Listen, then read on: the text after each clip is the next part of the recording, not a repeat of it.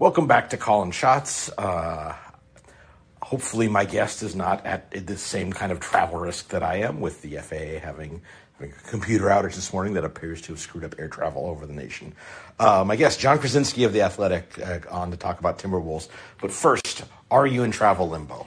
Thankfully, I'm not, Seth. I'm not traveling until next week. I go to Denver with the Wolves. But I will tell you that I'm surprised I am not, because this is the kind of thing that happens to me all of the time when I'm traveling. Some sort of outage, weather, mechanical issues. Like my rate of an actual smooth on-time travel flight there and back it's absurdly low. So I'm surprised that I'm not actually involved and tangled up in this in some way. We'll give it time. Yeah. Yeah, so speaking of low success, it's a terrible segue, but whatever. I'm going down the road. I wrote end of last week, and it's something we've kind of talked about before on this show and offline, about one of the risks of kind of the Gobert trade was he's a enormous human being who is in his age 30 season, and history suggests that there might be some drop-off. I wrote last week about what I perceived to be some worrying signs about that, and that published on Friday, and then on Friday night he went and had his best game of the season. So, did I fix the Timberwolves? Yes, you did. I think you did. So I think at the end of this year, when they are hoisting the Larry O'Brien trophy, there will definitely be some sort of comment from Rudy, probably from the Wolves in general, about Seth Partnow got us going in the right direction. And so you should feel good about that. But I do think that everything that you wrote about was 100% true and accurate. But I also think that what we have seen over the last 4 games now that they have won, and that Rudy has really started to assert himself, is a little bit of a growing comfort and an ability to surround him. Chris Finch has done a good job of surrounding him with more veteran players who are smart and know what they're doing to play off of Rudy, and that's maximizing things a little bit more. So I think that the Wolves are starting to find some lineup combinations and some familiarity that work, and are getting Rudy going a little bit. But all of the things that you wrote about, that I've written about this season, were absolutely true, and that the first couple of months of this season, it was not looking good, and there were some worried people around here about exactly how or if it was possible to fix it. So I had someone around the league who has worked with Gobert in the past commented to me that I was right in kind of diagnosing the symptoms, but they were suggesting that one of the problems isn't just kind of the Minnesota having played a lot of the season with kind of 2 bigs, but one of the ways that Utah maximized him defensively was they kind of just trusted him and got out of the way. Yes. And the Timberwolves haven't fully done that yet. And the suggestion was he doesn't like a ton of people around him when he's contesting shots. And if the Wolves are continuing to kind of sink to the basket and overhelp, that's what he's there for. And if you're kind of getting in his way, and that has been something that maybe limited his effectiveness defending the rim. Do you think there's anything to that, or is that just sort of rose-colored glasses? No, I mean, I think that has absolutely been part of it. Now, I will say that I think Rudy has not been as mobile. He looks a little slower-footed than he typically has been with Utah. Over the course of this season with Minnesota, he hasn't gotten to some of the things where I thought he would get to. So there's been some issues that have been very much Rudy-centric that he is responsible for. But there's also been a real acclimation process that has taken longer than I think anyone really expected, in that you can see that Rudy gets kind of tangled up in the traffic that is created when the Wolves help too much toward him at the rim. And so he has said multiple times this season about, saying that, hey, these guys have to understand that I have their backs and I will be there to clean things up if something happens where someone gets behind them. And so just don't help too much. And one of the issues that the Wolves were facing is that they're switching a defensive style from one end of the spectrum to the other. So last season, they were very much a hair on fire defense, just running around, trying to create turnovers, scrambling, rotating, covering for each other, and just trying to overwhelm with their activity.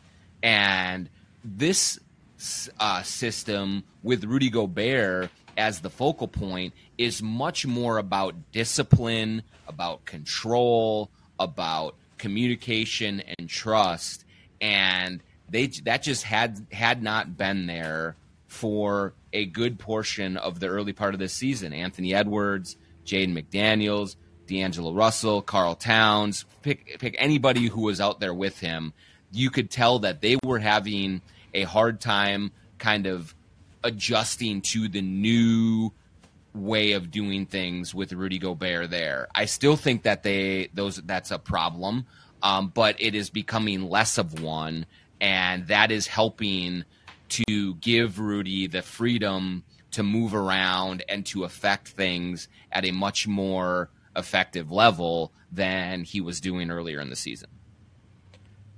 So there's a number of different ways to go from there. One, when you start talking about, playing a more disciplined, less hair on fire style, I want to ask about, Kyle Anderson. Mm-hmm. It seems like, again, there's probably some odd offensive stuff. Oh, there's definitely some odd offensive stuff with having he and Rudy on the floor together as two largely non-shooters, but a player who's built his game off of disciplined movement and anticipation, playing angles and stuff like that. As he's kind of come back to health and with some of the other injuries, gained more prominence, probably closed games more often.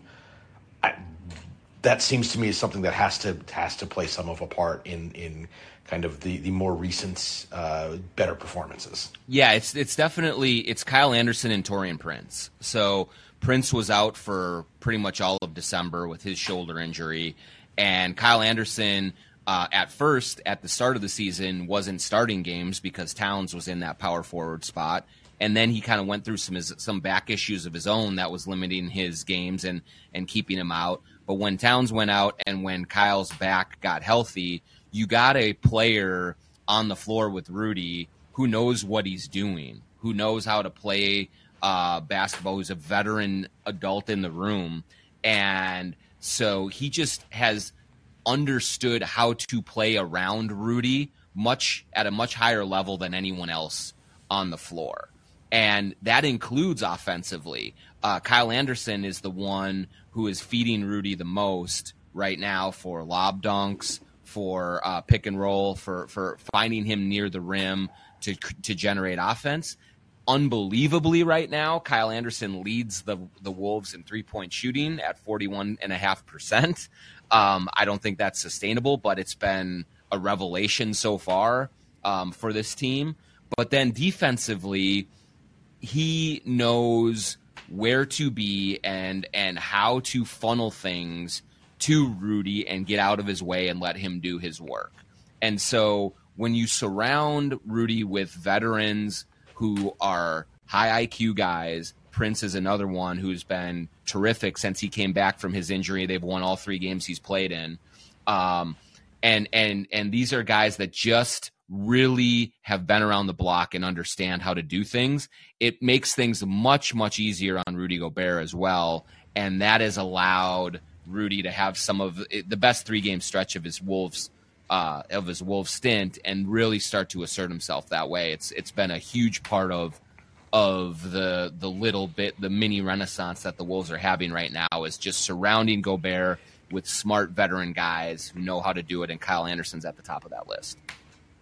So I have some other kind of players surrounding Rudy that I wanted to ask about, but I kind of forgot to ask about something else you said earlier, which you mentioned Gobert not getting to stuff he'd gotten to earlier, and I think this is sort of one of the aging concerns. Is I think something that's been underrated about him for his career is that you don't really see guys with a defensive motor that runs as high as his does. For players that size, and that energy level has been, he's you wouldn't think it, but he's always been very good up and down the floor.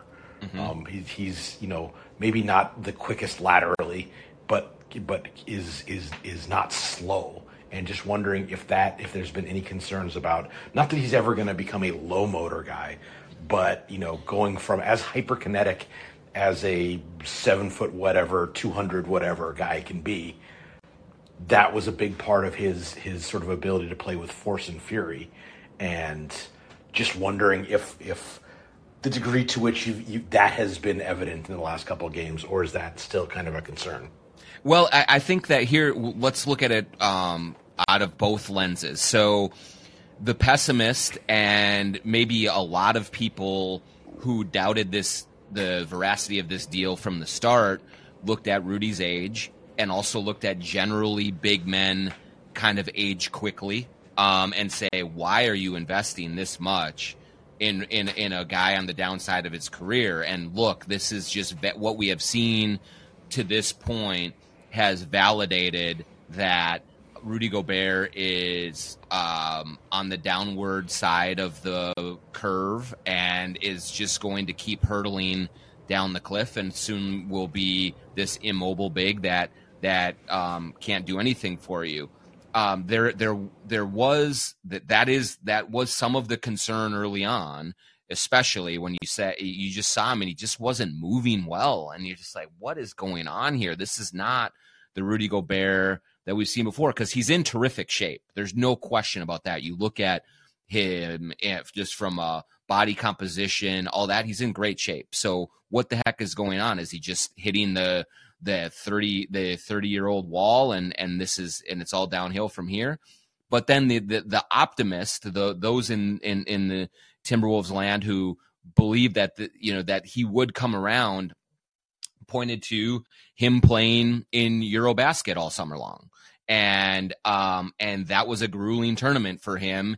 And I do think that he came into the season a little gassed. I think that he was a little bit, I think he was tired. And so he's been trying to get his legs back underneath him in the early portion of the season. And maybe they have gotten to a point now where he does feel better. And because I have seen him play with more force, I've seen him dunk the ball with more emphasis. I've seen him block shots with more authority. And so it does seem to be coming back a little bit.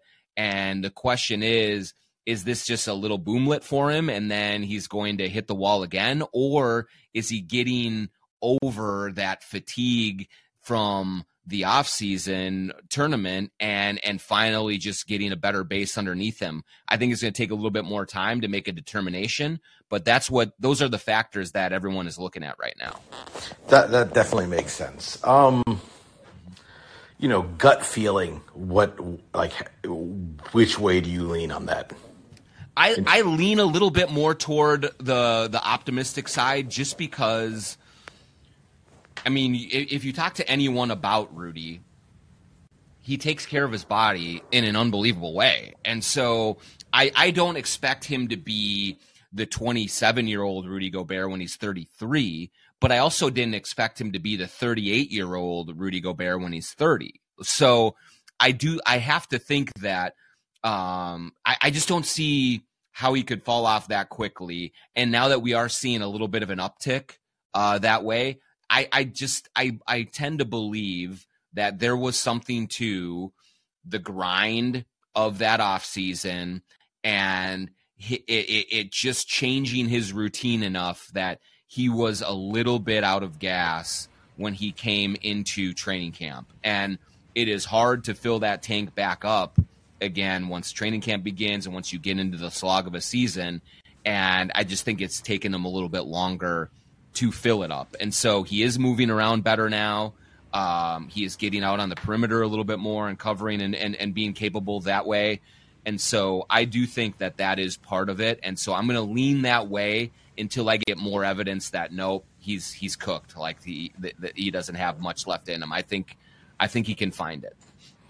I think if you wanted to look for kind of support for that, you might note that the guys who kind of rolled out of Eurobasket and like really like hit the season strong tended to be the younger guys. 23 years old, right? Yeah, Laurie Markin and Franz Wagner. And, he wasn't, I don't think he struggled in nearly to the extent that Gobert did early in the season. But there was an element of Nikola Jokic pacing himself early in the season as well. Mm-hmm. Certainly off like that, and that, in a little bit the same way as there was some role reassortment going on with the Nuggets trying to reintegrate Jamal Murray and Michael Porter Jr. But so that's certainly something you could point at. You mentioned sort of some of the veteran players who have kind of stepped in. A player who, on an individual level, seemed like he was having a pretty impactful defensive season, but in terms of how we've been talking about kind of making the whole thing work, I'm wondering what this all means for Jaden McDaniels. He's been on some of my rim protection stuff. He's been one of the more impactful forwards, non-centers, in terms of making plays at the rim and suppressing opponent field goal percentage. And that's good. But on the other hand, if the worry is you're overhelping, there's too many people in Rudy's way, that's hurting him. Maybe that means you're helping off the perimeter too much and giving up threes and stuff like that. There's a balance to be struck there, and I'm wondering, where that leads for McDaniels. Yeah, it's been interesting because I do think that he has certainly had to acclimate to Rudy because remember, like last year, if Towns is your rim protector, who was okay, he wasn't terrible, but he was just okay last year. I think Jaden felt a much greater sense of responsibility to be down there, to be helping out.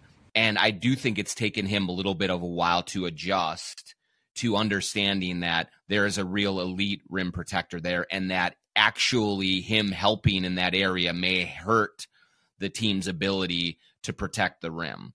Now, he also has to understand that there are going to be times where Rudy is out of position and does need help, and that's where he has to come in and be effective in that way. And so he has to be able to pick his spots in a way that, you're asking a third-year player to process this all very quickly, and I think it's just taking a little bit of time. But when you look at the way that he is just defending in general, I really think he's becoming one of the best perimeter defenders in the league.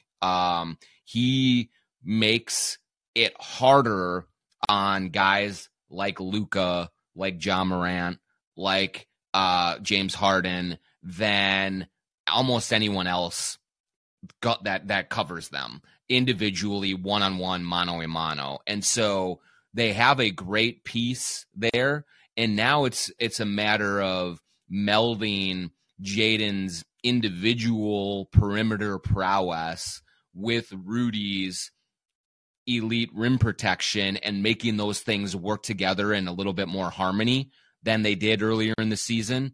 And Jaden's really a smart player, and I just think they will eventually figure that out. I'm pretty confident in that. And it's just taken some time for them to get that groove and understand each other and how best to help each other. But on the list of concerns for me about this Timberwolves season, how Jaden McDaniels and Rudy Gobert work together defensively, it's pretty low. I think eventually they're going to really figure that thing out and be a handful to deal with. Do you want to talk about Cat or Anthony Edwards next? Let's go Ant for now, okay. Just because I think Cat's still a little ways away from coming back, but we can still get there for sure. So I think there's a few different things. I think that for me, the biggest issue for the Wolves, in the rough start to the season was I don't think that Anthony Edwards had the best start to the season on either end, and on offense either as a scorer or a playmaker. First of all, would you agree with that assessment? I would agree with that assessment. Two quick things on that. One is I don't think he worked out in the right way in the offseason to get himself ready for this. He has said to us that he probably put a little too much focus on weight training and getting bigger and stronger, and not enough focus on being in great physical shape with his cardio.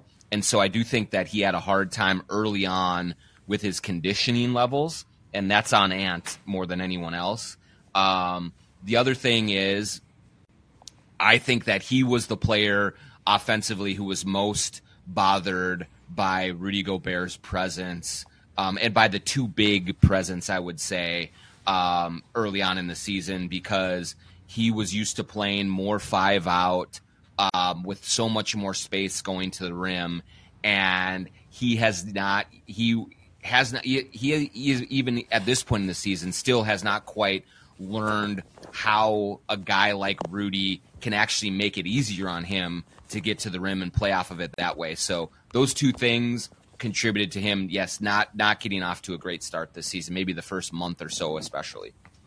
I'm gonna ring a bell. I think I've rung with you every time we've talked about this. I think that his reliance on stuff being spaced out. Now it's improved this year, but I think for his level of athleticism, it's come up. He's up over 7 free throw attempts per 100, but still, I think that's still, and then frankly, that's a big jump from last I looked at it, which I think coincides with the impression that he's just been playing better recently.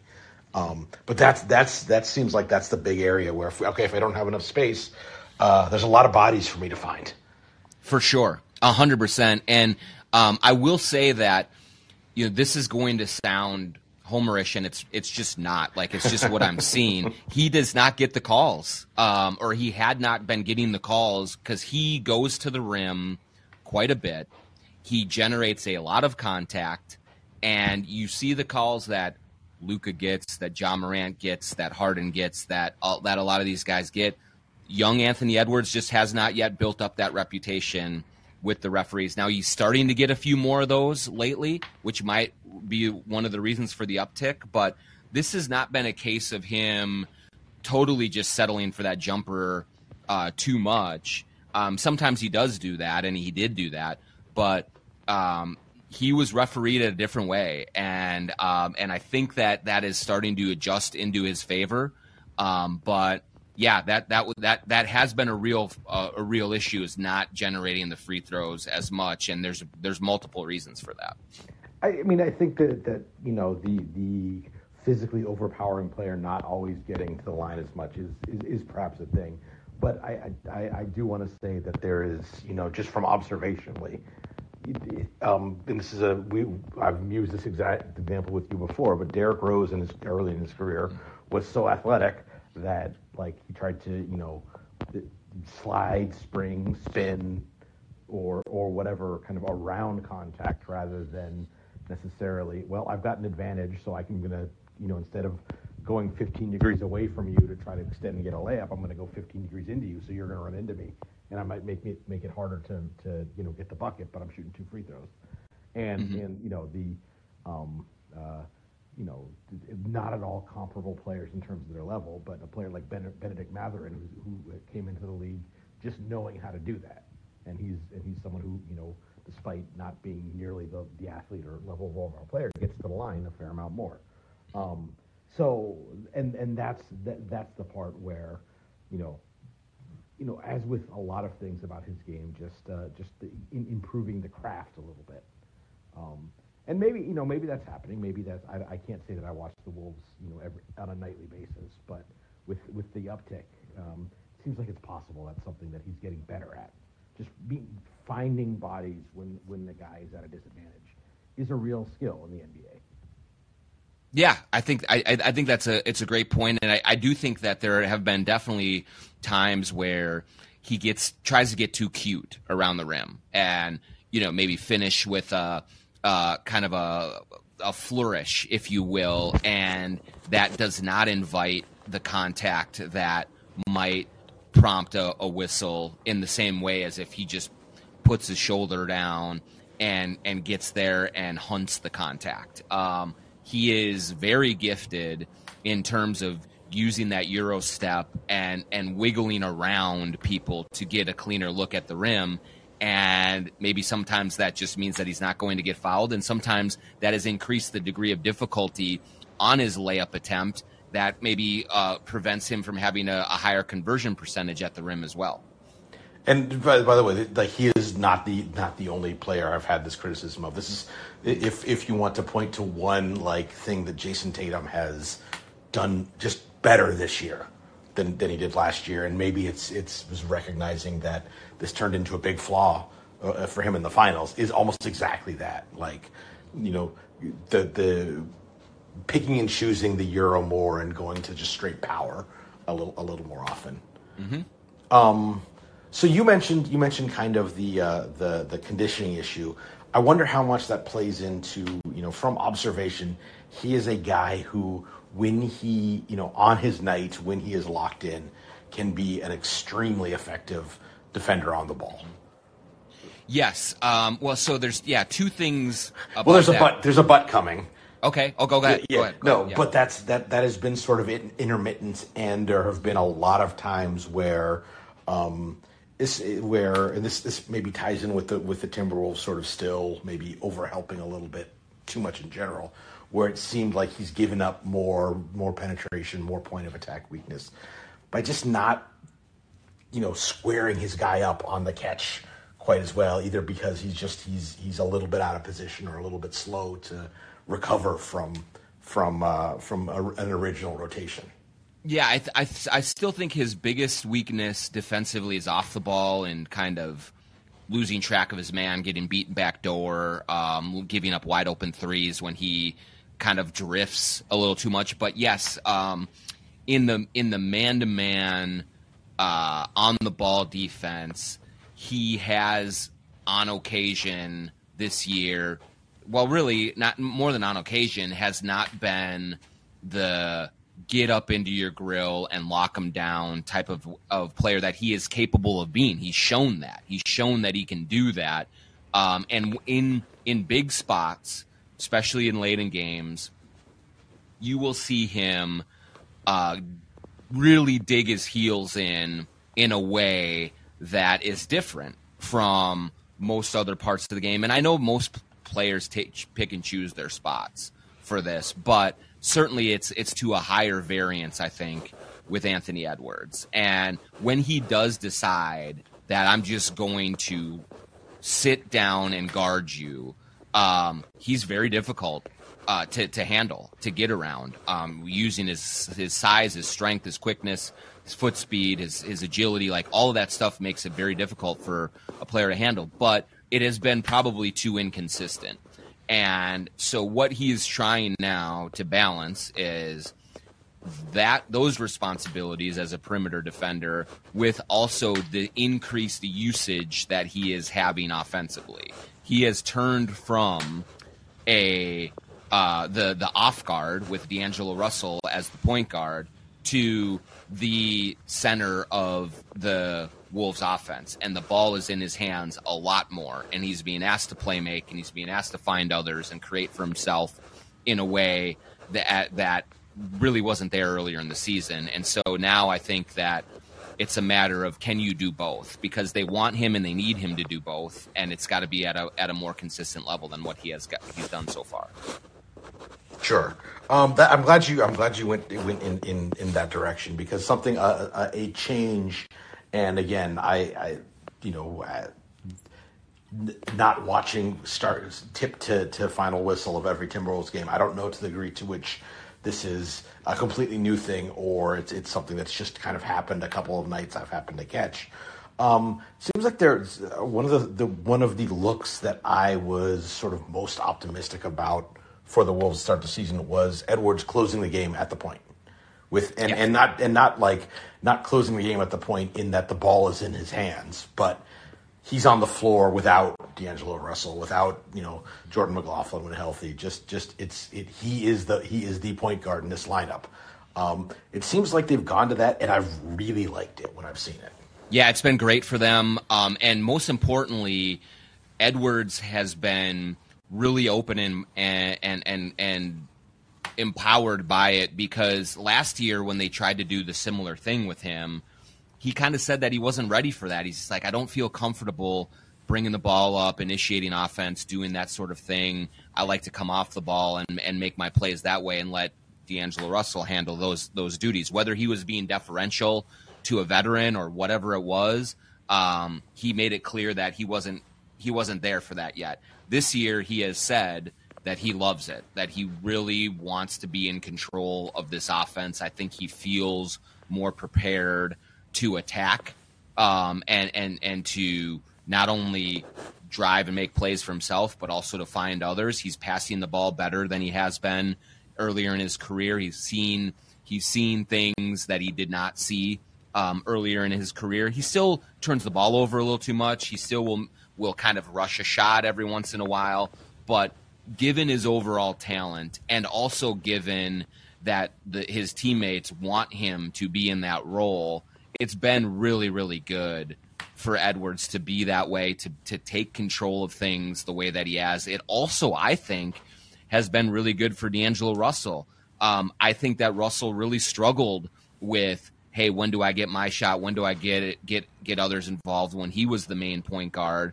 And he is shooting the ball exceptionally well right now, really since the start of December, because he has less his job is much more simple. Catch and shoot, catch and create a little bit, pull up, knock those shots down. And so the roles now just fit a little bit better with Russell as the off guard, and with Edwards being the guy who can put so much more pressure on an opposing defense with his handle, with his drives, now with his shooting and his passing.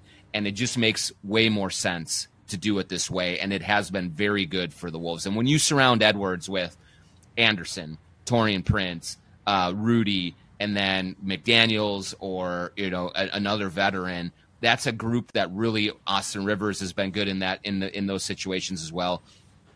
Just guys that know how to make things easier for a young player. I think it just benefits everyone involved. And I think that's where I wanted to go. It's not just as much like it is to some degree like Edwards being in that playmaking position, but just the lineup combinations it opens up. I mean, if you want to have Taurean Prince and Kyle Anderson on the floor at the end of games, that becomes a little tougher if it's it's Russell and Ant, and then are we playing small with McDaniels at the 5, or are we, but you want to have, if you have Ant at the 1 and Rudy at the 5, I feel like filling in between them just makes much more sense, at least until Cat comes back. Yeah, exactly, and especially defensively when like D'Angelo Russell is a minus defensively, obviously. So if you have Rivers in that role, or you put Prince or out there with McDaniels and Gobert and Anderson, all of a sudden you have a very, very switchable 5-man lineup out there that can do a lot more defensively. And what Chris Finch has talked about is it allows them to use Rudy in more of a spy mode, where he can kind of lurk a little bit more and help weak side and be more effective as a shot blocker, rim protector that way. And so all of those things just it not only helps them click offensively, but defensively it just makes them much tougher to deal with, especially because Edwards is capable of guarding point guards and making it tough on them. So they're just much more versatile that way, and much more explosive and dangerous defensively with that kind of a lineup out there. So you mentioned that Karl-Anthony Towns is a little bit away. Like, how long are we talking about? Yeah, I think it's still a couple of weeks at least. We're getting close to mid-January. I would say by the end of January is probably a realistic thing. So you're looking at closer to 8 or 9 weeks from the original injury than maybe 4 to 6. They really want to be careful with him because he is a big man. Also, we know that calf strains can be re-aggravated. Jordan McLaughlin tried to come back from his and has been out a lot longer because of it. It also can be a precursor to Achilles, to ACLs. So they're not going to rush him back, even though they could really use his shooting, they could really use his playmaking and his offense. It's just not happening anytime right over the horizon. So this strikes me as it's the problem of not just the games he's missing, but the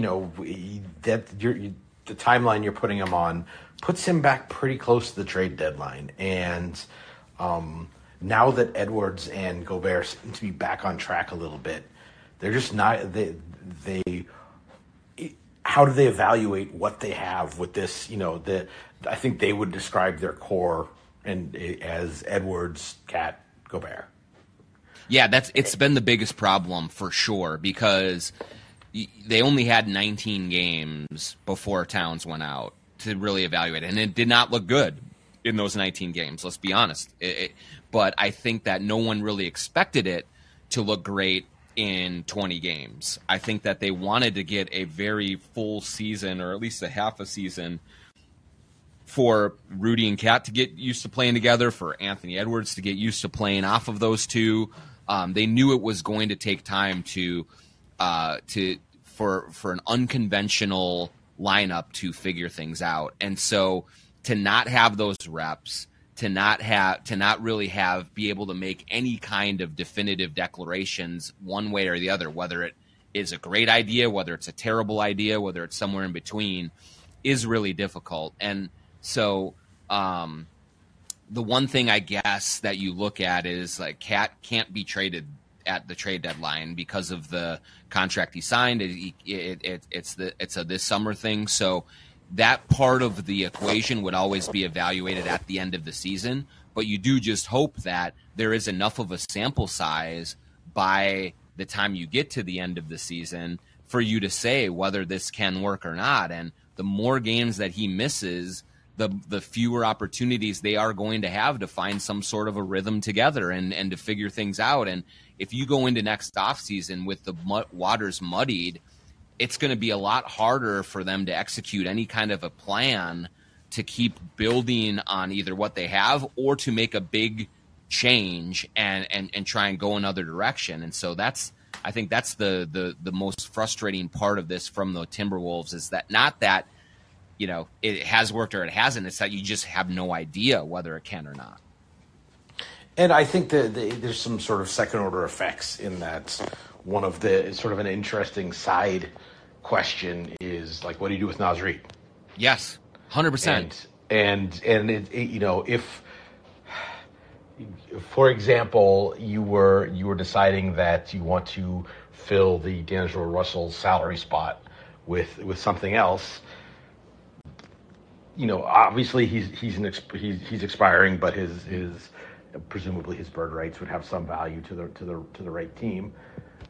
But you don't know how you feel about making that move, because maybe you want to go a different way with Towns this summer or something like that. That seems like it's almost paralytic for as a whole. Yes. There's so many trickle downs because Naz Reid is a really good player. Like, he has talent. He's been their best center for long stretches of the season, if we're going to be honest. Exactly. And so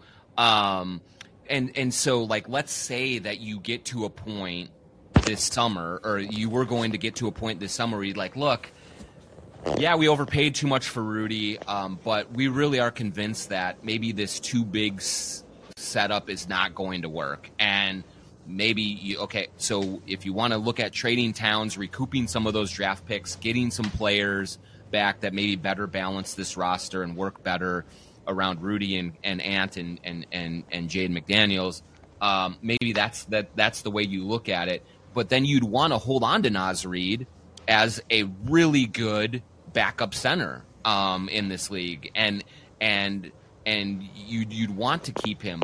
Or if you decide, hey, you know what, the Rudy and Cat thing really works, and we're going to continue with that structure going forward. And this is going to be the identity of this team because we really believe in it. Well, then you'd want to trade Naz Reid right now and try and get something for him before you lose him to free agency this summer. So they're in this limbo that's very, very difficult for them to navigate right now going into the trade deadline, because I do think, as you said, I think you could get something of value for Naz Reid right now that could help you, whether it's draft pick wise or whether it's player wise, to give you another chip that would help balance your roster. He is a very attractive asset. He's a really good, really talented, skilled player. But if you determine that you just aren't going to have the minutes for him, it makes sense to trade him. But if you don't know if you're going to have the minutes or not, it's hard to make that decision. And not just the minutes. I mean, you can't, as invested as they are at the center position. Right. It is.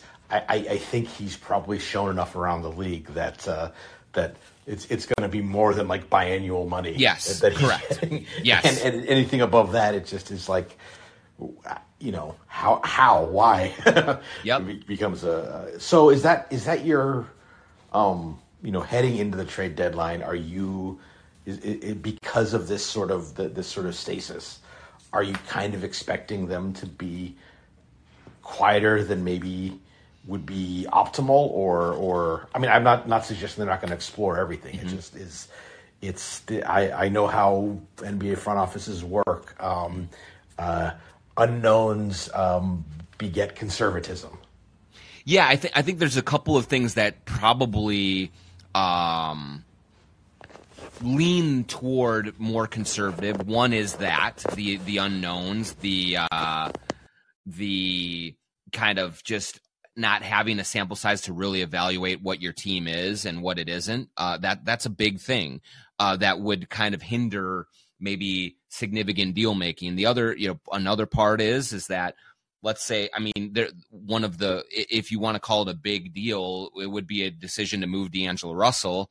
I don't know that there's much of a market out there for him right now, to be honest with you. And so I don't know how many options the Wolves have to send him out and get something in return that would make you say, okay, this is a big deal that actually has a chance to make us better over these next couple of months, because the Wolves do want to remain,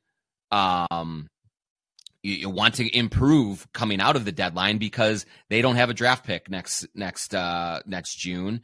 And so there's no even inkling of a thought of, well, let's just regroup and we'll take our lottery chances and try and reset next year. And so they want to get better, but can they do that with D'Angelo Russell? And finally, given the parity in the West, given how few teams are actually out of the running, are there going to be a lot of sellers for the Timberwolves to knock on the door and try and see if there is something out there? I think that is hindering trade talks right now to a great degree, just given where the logjam both in the East and the West. And so all of those things would lean toward probably saying, I think if they make a deal or something, it's going to be of the underwhelming, minor kind of variety. But they will certainly be looking at everything they can do, because they need to get better and they need to get rolling to make this Rudy deal, worth doing. I just hearing you talk about that. I had Eric Pincus on last week, and we were talking a little bit about how, given how bunched up the middle is, that there might be an advantage to be a team that makes a decision early about which way to go, whether it's to quote unquote overpay to add talent, or to say, you know what, we're open for business now. The Wolves seem like the worst possible team, like the least likely team to be in a position to make that kind of, to to seek that sort of first mover advantage. Yes, I think you're right. They're just tangled up in a web right now that makes that very difficult, with the injuries, with their future assets, with the kind of underwhelming nature of their start, coupled with hey, they're actually playing a little bit better right now. Do you want to see this ride out a little bit more before you make any big decisions? Like, all of that conspires for them to be a little more deliberate in their actions, and that may end up hurting them if they miss out on an opportunity if they would have been a little bit more aggressive. But it's just that they don't really have the pieces or the data to really merit being aggressive and trying to get out there ahead of the pack. I mean, and of course, the biggest thing is just the bunched up nature of the standings. Exactly. There's 4 games between Sacramento in 5th and Oklahoma City in 13th. Yep, that's it. And so for all of the people also, that have the Timberwolves fans have been tearing their hair out of this is over. Like, this is the worst trade ever. The Timberwolves are going nowhere. Well, they've had 4 wins in a row, and all of a sudden they're in 8th, and they're a game out of 6th. So maybe it's a game and a half, but like they're right there, and there's no one in the West also that really scares you as a team that's like, well, there's no way you can compete against them. I mean, I like what Denver and Memphis are doing right now. New Orleans with Zion looks really good, but nobody's like, I don't even want to get into it with them. And so there's, at the same time, there's the way that this door is open is kind of crazy right now. And so it's really it's just a weird year in the West. And I think that might actually help the Wolves in the long haul because they have not gotten buried by their slow start. They're a 5-game winning streak from being having home court. Yeah, absolutely. It's amazing. And given, like, they had the loss to Detroit at home, they had the loss to Charlotte on the road. They've had some really bad losses while they were trying to figure things out, where you think if they were just competent in those games and it goes the other way, they could already be, 23-18. They could be in the Mavericks position. And so it's just, they have a home heavy January. And so they have an opportunity here to climb up the standings, and the dust could settle by the trade deadline, and they could say, hey, we're actually not in bad shape at all. Or it could go the other way too, but right now it's right there for them if they can go out and grab it. Well, thanks a lot for taking the time. Is there anything else that we haven't hit on that you think I should know about what is going on in Timberwolves land? Anything from either, I guess, front office or ownership situation? It seems like the sale is progressing. The sale is progressing. Alex Rodriguez and Mark Lowry exercised their option on their second 20%. That deal will close in March, and they will now have 40%. But the next chunk, the final chunk to get to 80%, is the biggest one. And so we'll see how that all plays out. Rodriguez and Lowry are very confident that is all going to happen and everything is going to go forward according to plan. There are people in the league that do not believe that they have the money to do it, but so far, Rodriguez and Lowry have followed through on all of their promises, have hit every mark, and so we will see. We'll see that keeps going, but that that's going forward, and that's the other, I guess, the big thing right now that's just kind of hanging over this franchise is the transition from Taylor to those guys, and so far it's on schedule. Well, very cool. Do you have anything that you would like to plug or direct people to that you've done recently or have coming up?